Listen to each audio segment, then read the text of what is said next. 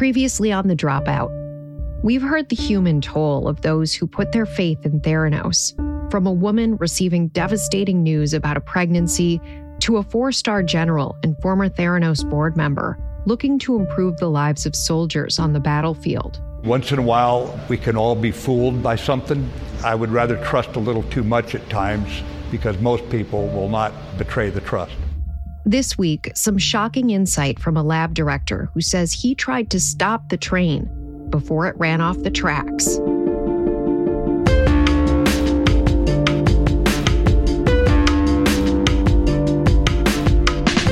From ABC Audio, this is The Dropout, Elizabeth Holmes on trial. Episode 7, Sounding the Alarm. 4 weeks into the criminal trial of Elizabeth Holmes, we've heard from powerful and prestigious voices, but perhaps none as consequential as the government's 8th witness. Could you state your name for the record? Adam Rosendorf. Adam Rosendorf, a scientist and medical doctor who took the oath to do no harm, and Theranos' former lab director, who painted a blistering picture of the company.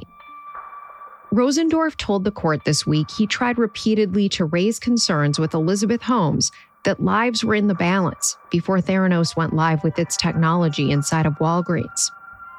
Here's Santa Clara University law professor Ellen Kreitzberg, who's been following the case in the courtroom. I'd say on both sides, he's probably the most important witness so far in terms of proving the specific elements in the case. Other witnesses were important to the government to give this case that emotional appeal, that sympathetic look. But in terms of factual information about what was going on in the lab and what was being told to Elizabeth Holmes, so far he's the most important witness. Dr. Rosendorf told the court he started at Theranos in the spring of 2013, just 5 months before the Walgreens launch. Remember, recordings of the trial aren't allowed, but we've obtained video from when Rosendorf was deposed for a civil suit against Theranos in 2018.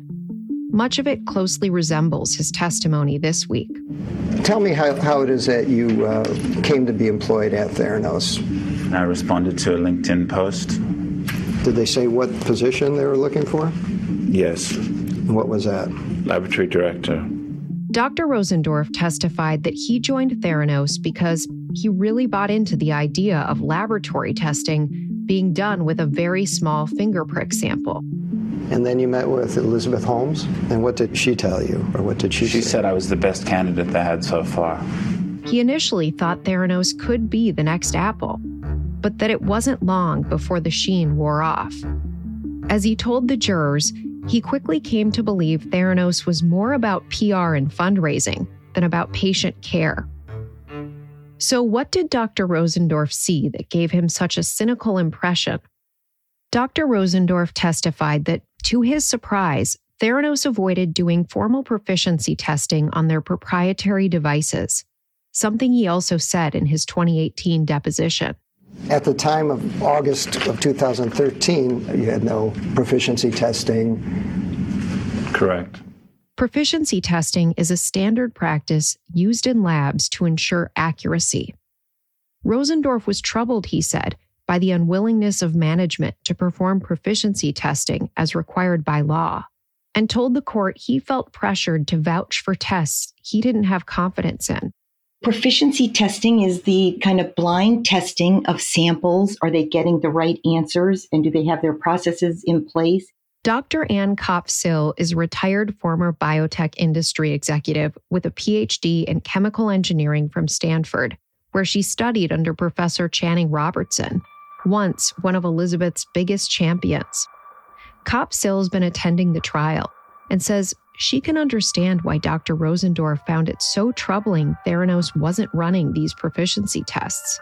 I think most people that run a lab and work in a lab realize the seriousness of the work they're doing, and they really want the answers that they provide to patients to be accurate every single time. And the labs are complicated. Many things could go wrong. This is a way for people that run the lab and work in the lab to be sure that they've really got all their ducks in a row. Dr. Kopsill's connection to the trial, by the way, isn't just Stanford and Channing Robertson. During her years in biotech, Kopsill helped develop a product called the Piccolo. It sounds similar to the blood testing device Theranos wanted to make. I worked on a product that is a small box, we called it toaster size, that takes a drop of blood and in 10 minutes gives you answers to 12 blood chemistries, more of the simple ones like cholesterol and glucose and some liver enzymes. That product launched in 1995 and is still on the market. Elizabeth even approached Dr. Kopsill to be an advisor to Theranos in the early days of the company, something that never fully materialized. Now retired, Kopsill was very interested to hear Dr. Rosendorf's testimony. I think he is a serious medical scientist, wants to do right by patients, and had extreme discomfort over the blood testing answers that the Theranos systems were calculating and delivering to physicians and patients. And he felt responsible for it, and he just could not live with it after a while to be part of these poor medical answers. Dr. Rosendorf told the court he raised concerns about Theranos' lack of proficiency testing on numerous occasions, even at one point meeting personally with Elizabeth, something he also shared in that 2018 deposition. So you go to Elizabeth's office. Was she there alone? Yes. Okay. And what did you say to her? We really need to perform proficiency because it's been almost a year and we haven't done any proficiency. And you're supposed to do it twice a year. So we're in violation. But according to Dr. Rosendorf, nothing changed. Nothing got done. So I thought that the company was paying lip service and they weren't sincere in diverting resources to doing this. And as Dr. Rosendorf told the court, the problems went much deeper than a lack of internal checks and balances. Recall Theranos was pushing to roll out its wellness centers in Walgreens stores across the country, as Elizabeth boasted in interviews like this one. Are you able to say, like in 5 years, how many Walgreens you might be in? Sure. So there's 8,200 Walgreens nationally. Mm-hmm. That would put us within 5 miles of every American's home.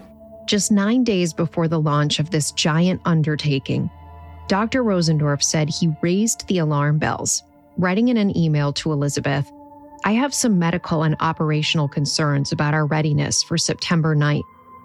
He asked her to delay the launch, adding, "I would like us to be the best that we can be, a few more weeks to sort through these medical and logistical issues, and getting the proper level of training and staffing would help us tremendously." Rosendorf testified that shortly after he sent the message, he went to meet with Elizabeth in person. When he arrived, Rosendorf said Elizabeth had papers stuck to the office window with numbers on them, a kind of countdown clock. But Elizabeth, according to Rosendorf, wasn't acting like her typical resolute, confident self, the type of leader she usually projected to investors and employees. We've focused a great deal on these tests and validated and verified them over the years such that the quality of the data that we generate could be used in an actionable manner by clinicians. Rosendorf told the court in this meeting, Elizabeth instead was very nervous. She was not composed. She was trembling. Her knee was tapping. Her voice was breaking up. She was clearly upset. "Did she seem surprised to be hearing about these issues from you?" Prosecutor John Bostic asked. "She didn't seem surprised to me," Rosendorf responded. "She just seemed nervous and upset." On August 31st, 2013, again, just days before the launch, Elizabeth sent an email at 1 a.m. asking for an update on how many tests had completed validation. An employee wrote back, "As of right now, none." And just how unusual would something like this be so close to a rollout? Here's Dr. Ann Kopsill again. I've worked mostly in product development, launching new products, and there are always 1,000 problems right before you launch, all the problems seem to surface.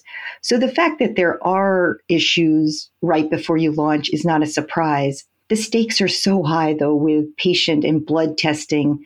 I think that would have to give a normal company with normal management that cared about their reputation a huge pause right before launch. And the top people normally would really want to look into it and find out exactly what the problems are and see what risk exposure they were going to have if they really went through with the launch.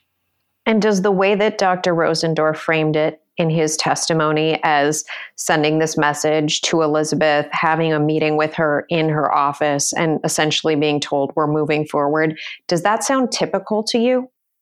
For a blood testing device, I would say no. It's a very high stakes business decision, these launch decisions. You don't want to delay and delay and delay, but you certainly want to delay until patient health is going to be put at risk.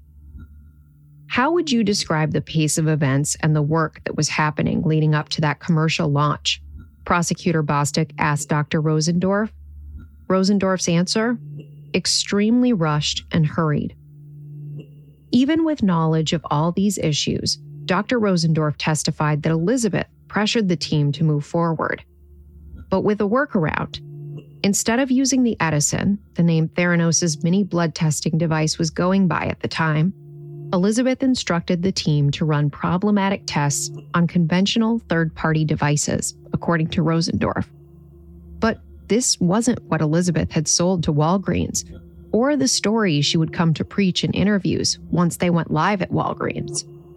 So our work is in making lab data accessible, and we've done that by making it possible to do any lab test from a tiny drop of blood from a finger.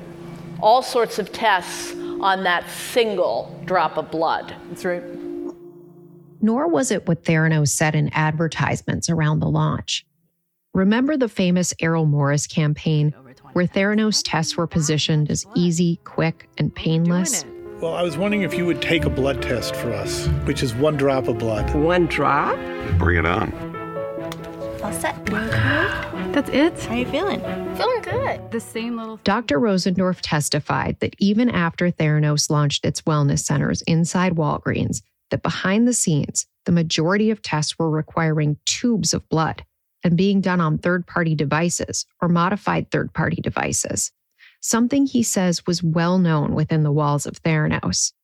Here he is again in his 2018 deposition. At the time of the rollout, the mini lab still wasn't working, correct? Correct. So with the first store in Palo Alto, in November of 2013 through the end of 2013, do you know how many samples came in from the Palo Alto store that were finger stick versus venous draws? Mostly venous draws and a minority were finger stick.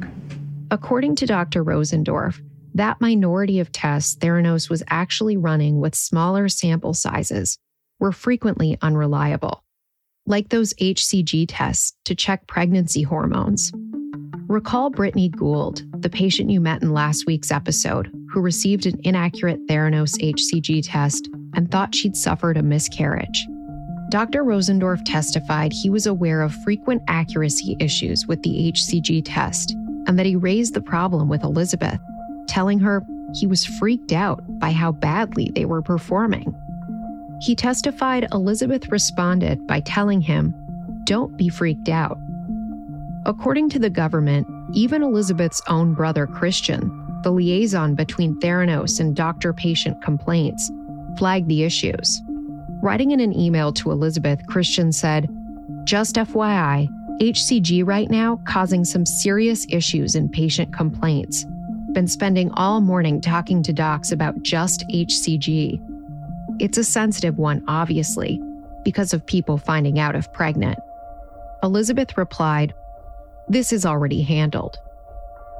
Whatever Elizabeth did to handle the issue, Theranos did not pull the tests off their Edison machines, which is what Dr. Rosendorf testified he advised.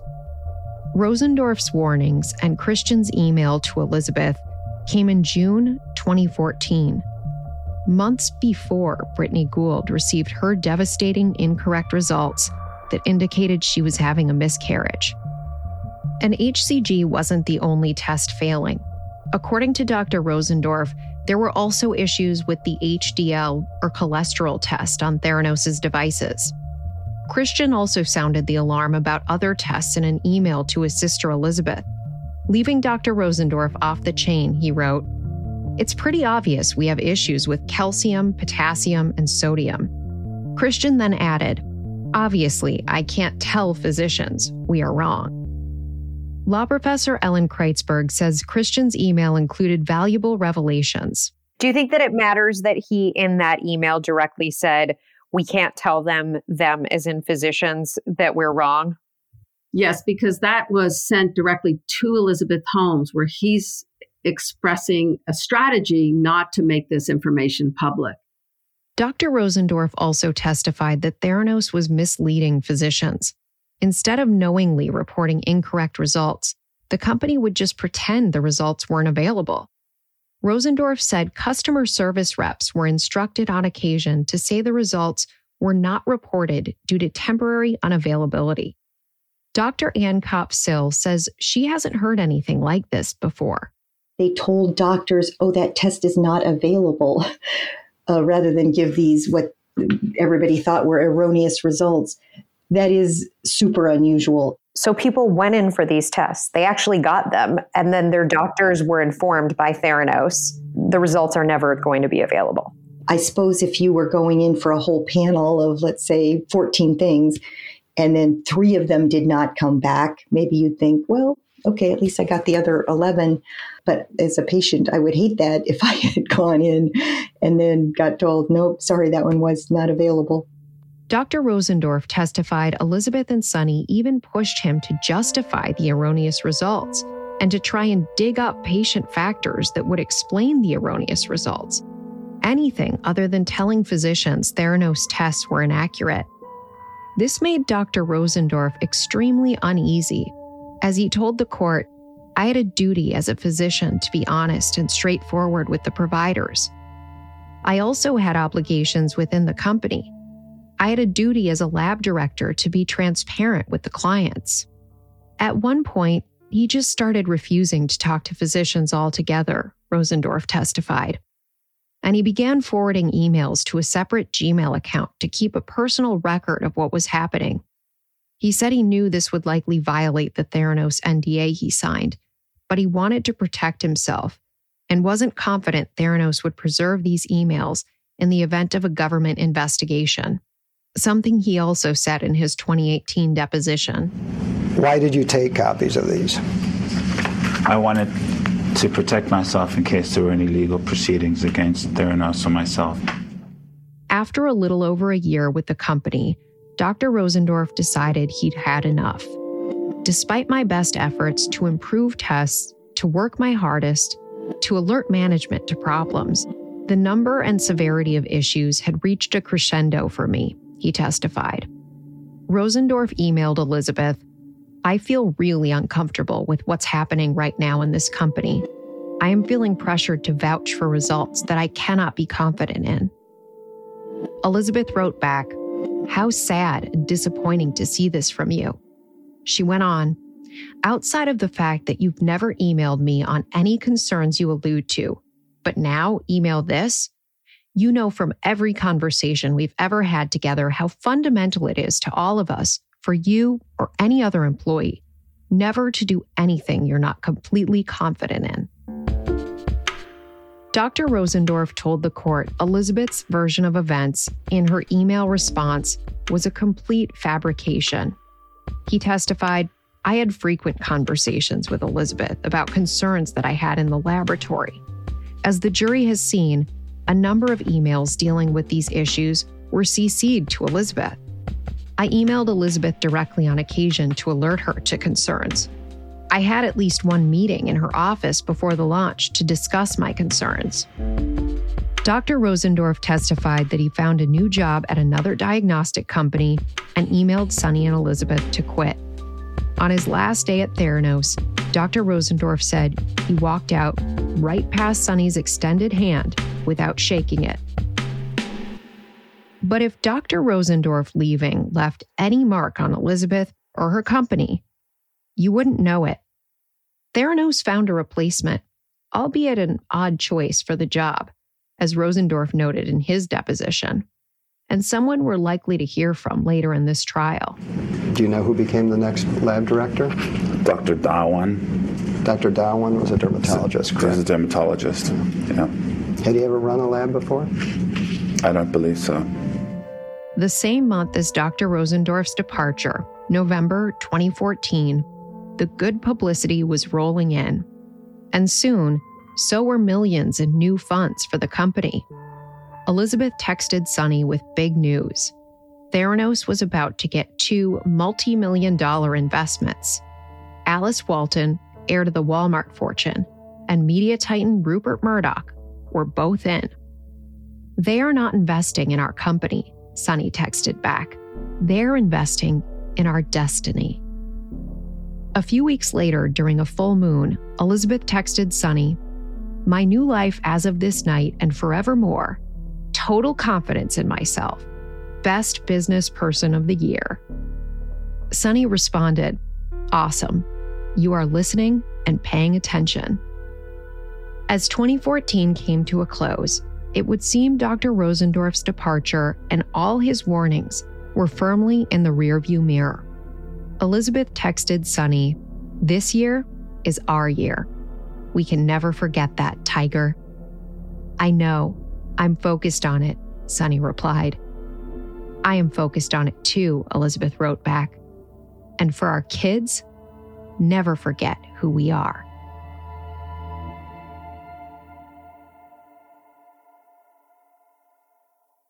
Hey, this is Brad Milkey. I host ABC's daily news podcast, Start Here. The Dropout will be back in a minute, but first. Some folks don't stop searching till they find the truth. If you've got a detective's eye, June's Journey is the game for you. Play as June Parker in a gripping murder mystery as you find hidden objects to help solve her sister's death. You'll hunt for clues in hundreds of beautifully illustrated scenes set in the Roaring 20s.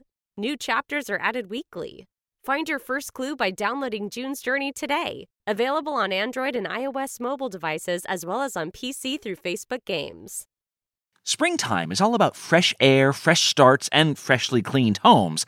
It's the perfect time to give a fresh look at SimpliSafe Home Security.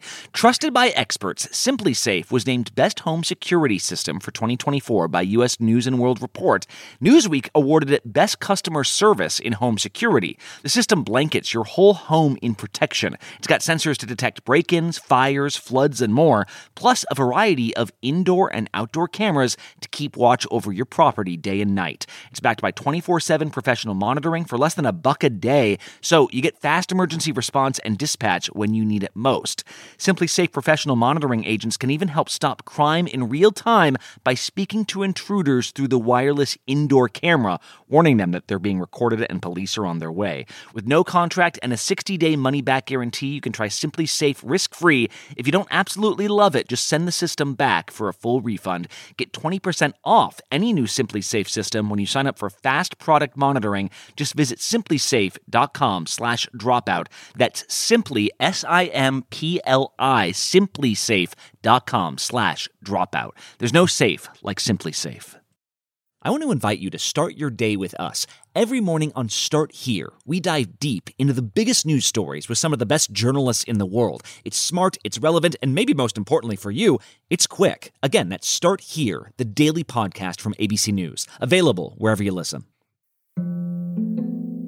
While most of the interactions inside the courtroom have been cordial, deferential, and even at times playful, what came after the prosecution's questioning of Dr. Rosendorf was anything but. Here's law professor Ellen Kreitzberg. When the defense started their cross-examination of Dr. Rosendorf, they came out swinging. Guns were blazing.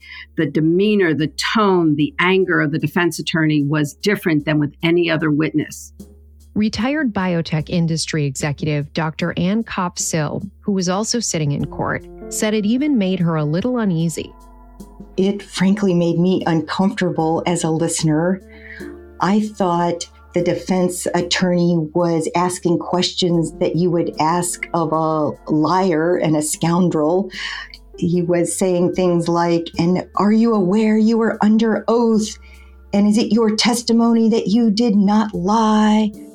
But according to Kreitzberg, despite the aggressive style, the defense accomplished a lot.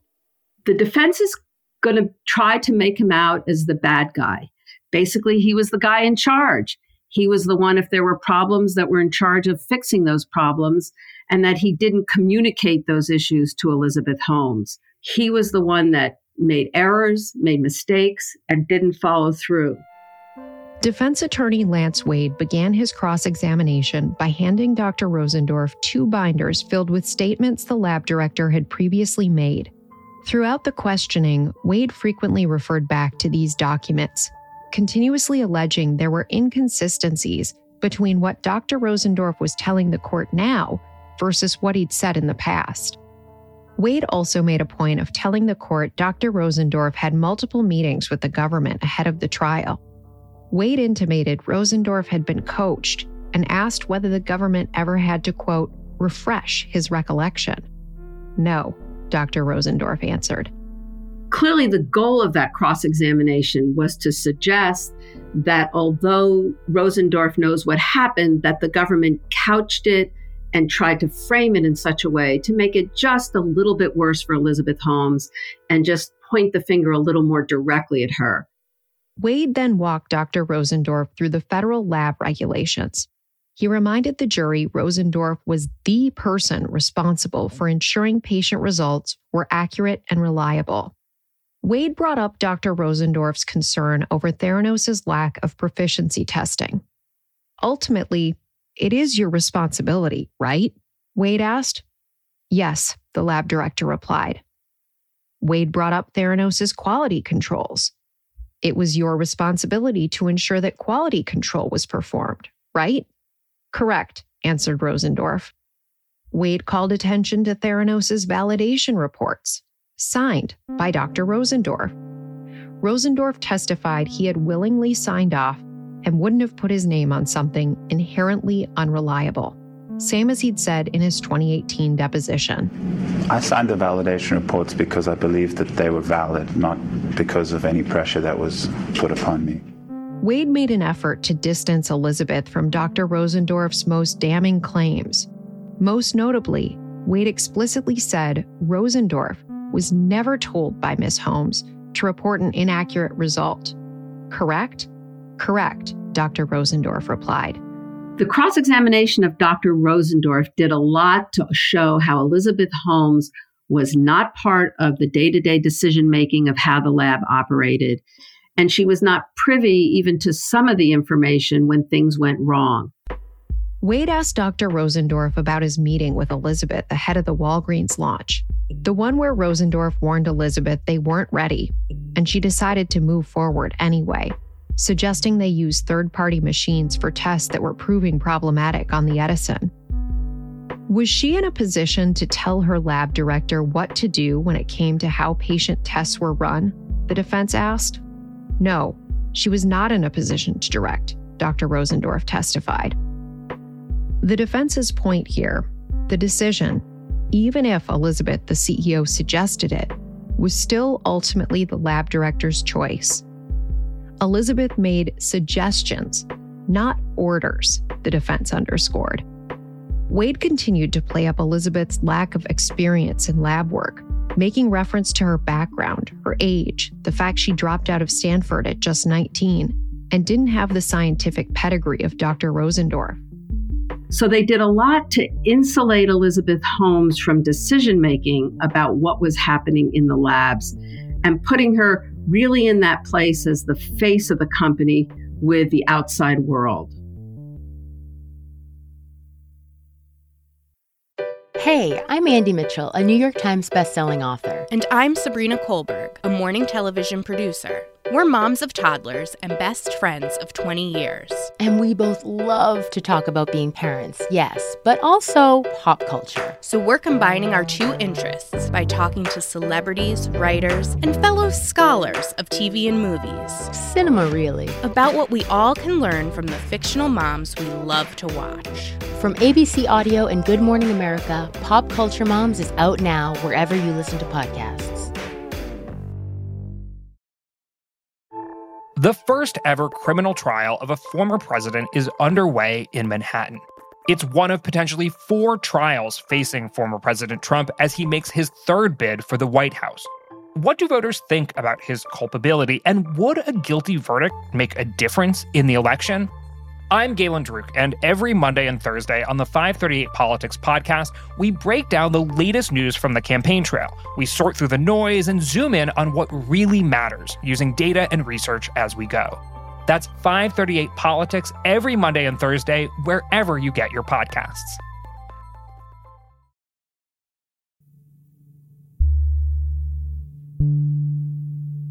At times, Wade seemed to temper his aggressive stance, going with a more toned-down approach. Here's Ellen Kreitzberg again. I don't know if he got information saying, ratchet it back a little bit, this doesn't play well, or if he just decided in a new line of questioning to take a different approach. But tensions continued to flare up again and again. Wade brought up Theranos' quality controls. Implementation of the QC policy was your job, right, sir? Correct, Dr. Rosendorf answered. But Rosendorf didn't stop there. He continued, I mean, you keep saying it's my job, but I was part of a large company with delegated roles and complicated operations. I did my job, but I also depended on a lot of people around me. Those delegated roles and the company's reporting structure, the fact Dr. Rosendorf reported to Sonny, not Elizabeth, also played a big role in the cross-examination. The defense is not only showing that it was Rosendorf's job, that he was the one who had the ultimate decision, but that he hired really smart, really capable people to work with him, that they were all doing their jobs as well. That really folds right into the defense theory of the company hired well-credentialed people, they were doing their jobs, and none of it was trickling up to Elizabeth Holmes. Wade presented emails between Dr. Rosendorf and Sonny about quality control concerns before the Walgreens launch. Wade again emphasized the buck was supposed to stop with Dr. Rosendorf, the lab director. Ultimately, it's your job to have those concerns, right? Asked Wade. Yes, replied Rosendorf. That's why you're paid the big bucks, right? Wade said. Not as big bucks as you get paid, responded Rosendorf. The courtroom broke out in laughter. Dr. Rosendorf made $240,000 a year, Wade pointed out, one of the highest salaries at the company. Rosendorf snapped back. In retrospect, given the quality issues and the risks and problems at Theranos, and in view of the legal expenses that I've had to go through, I think I should have been paid much, much more. Wade asked the court to strike Rosendorf's comment, and Judge Davila agreed. How do you think the tension between Rosendorf and Wade played in the mind of the jury? Juries generally do not like bickering by lawyers either between themselves or between a lawyer and a witness. The demeanor for the most part since this trial has begun is the lawyers have been fairly subdued, very professional, without any emotion or active reaction to the witnesses. This one was noticeably different. And I suspect the defense attorney wanted the jury to notice that this witness is someone you need to have some distrust for and distrust of what he's saying. If a witness acts too defensively or lashes back at the lawyer, the jury could take that to mean that the witness is trying to hide something or is worried about what's coming out. On the whole, Kreitzberg thinks the defense made some compelling arguments, despite the aggressive tone. Well, I think the overall themes the defense was trying to create, which I think they did a fairly good job as, is one, that Rosendorf was in charge of the lab and the decision-making during that time was not only his, but his responsibility. Secondly, he did communicate with Sonny for the most part. That was the direct report as opposed to Elizabeth Holmes. Also, that he didn't raise enough concerns, even though he's expressing he was anxious over it. And finally, some small aspect of, is he trying too hard to appease the government to help them in their case? I think those are the main themes that was helpful to the defense. Even so, Kreutzberg believes Dr. Rosendorf came across as a reliable witness. The defense didn't undermine the government's basic point. Rosendorf did warn Elizabeth, Sonny, and others of major problems before the Walgreens launch. I don't think any of them struck a devastating blow to the government's case. They certainly didn't undermine this witness and his overall credibility. Because at the end, whether you like Rosendorf or don't like Rosendorf, the issue is still going to boil down to, did he warn them? Did they fail to heed the warnings? And then even knowing about the concerns, that they continued to speak to investors, doctors, and patients in a way that never took account for those warnings and those problems. Kreutzberg says the question jurors now have to answer is whether Elizabeth truly had enough knowledge of the situation to make informed decisions. Did she have enough information so that her representations can be deemed to be fraudulent and with an intent to defraud? And part of what the jury is also going to look at is not only what did she know, but what they often call willful blindness. Did you choose not to look for information that you should have looked for? So, after Dr. Rosendorf's 4 days on the stand, which side came out on top? Who won this week? Winning the battles is never as important as winning the war at the end. I think I would call it a draw. Coming up on The Dropout, Elizabeth Holmes on trial. The defense continues to cross-examine Dr. Rosendorf. The danger of going on too long is it looks like you're trying too hard. It also flags to the jury that this witness is important. This witness hurt us, and we're not going to stop until we feel like we've taken him down. Plus, the birth of a girl boss. I worked pretty closely with Elizabeth initially on the brand social media accounts, and then she wanted to start her own personal Twitter, so I helped her start that as well. And the surreal sideshow surrounding the trial of Elizabeth Holmes. I know that she hurt many people in many ways, but I am still going to walk around with a shirt that says disgraced founder of Theranos, Elizabeth Holmes is my #girlboss. And if we can't make jokes like that, then why are we even here?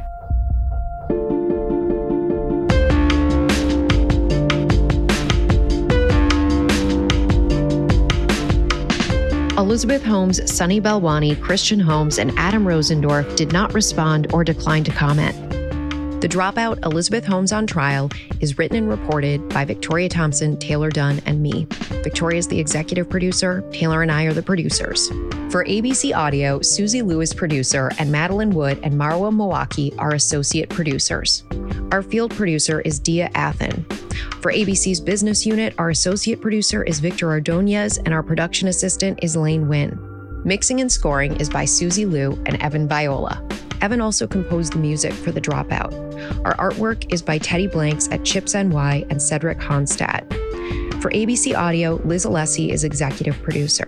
Special thanks to Josh Cohan, Elizabeth Russo, Ian Rosenberg, Eric Avram, and Stacia Deshishku. Be sure to subscribe to the Dropout podcast. And if you like what you heard, leave us a review.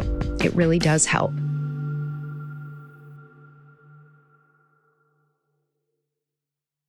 People who disappear without a trace. Where is she? The most notorious murder cases in New York. Pure evil. And the most devious killers. There's a Hannibal Lecter feel to him. For chilling true crime stories, follow the True Crime NYC podcast wherever you listen.